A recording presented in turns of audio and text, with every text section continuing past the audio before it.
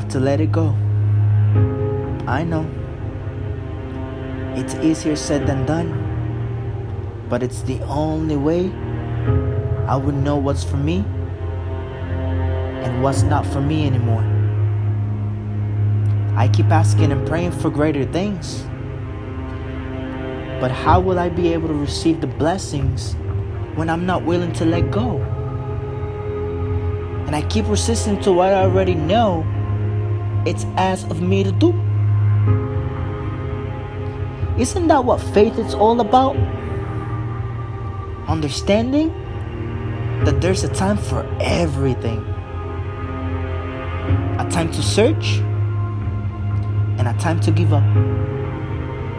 A time to keep and a time to throw away.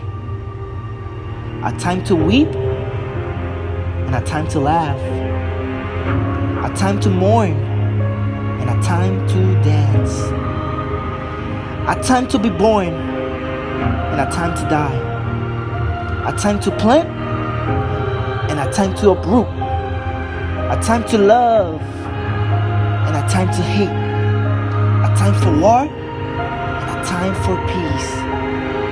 A time to trust that His plans is to prosper me and not to harm me, but to give me hope and a future. But I have to learn how to let go. I gotta keep reminding myself the reason why I had to let go.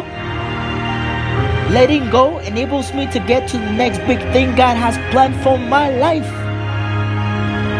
Letting go means that I don't dwell in the past, but that I appreciate and value the experiences and the things that came with it.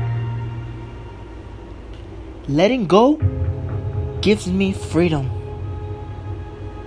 Letting go means happiness.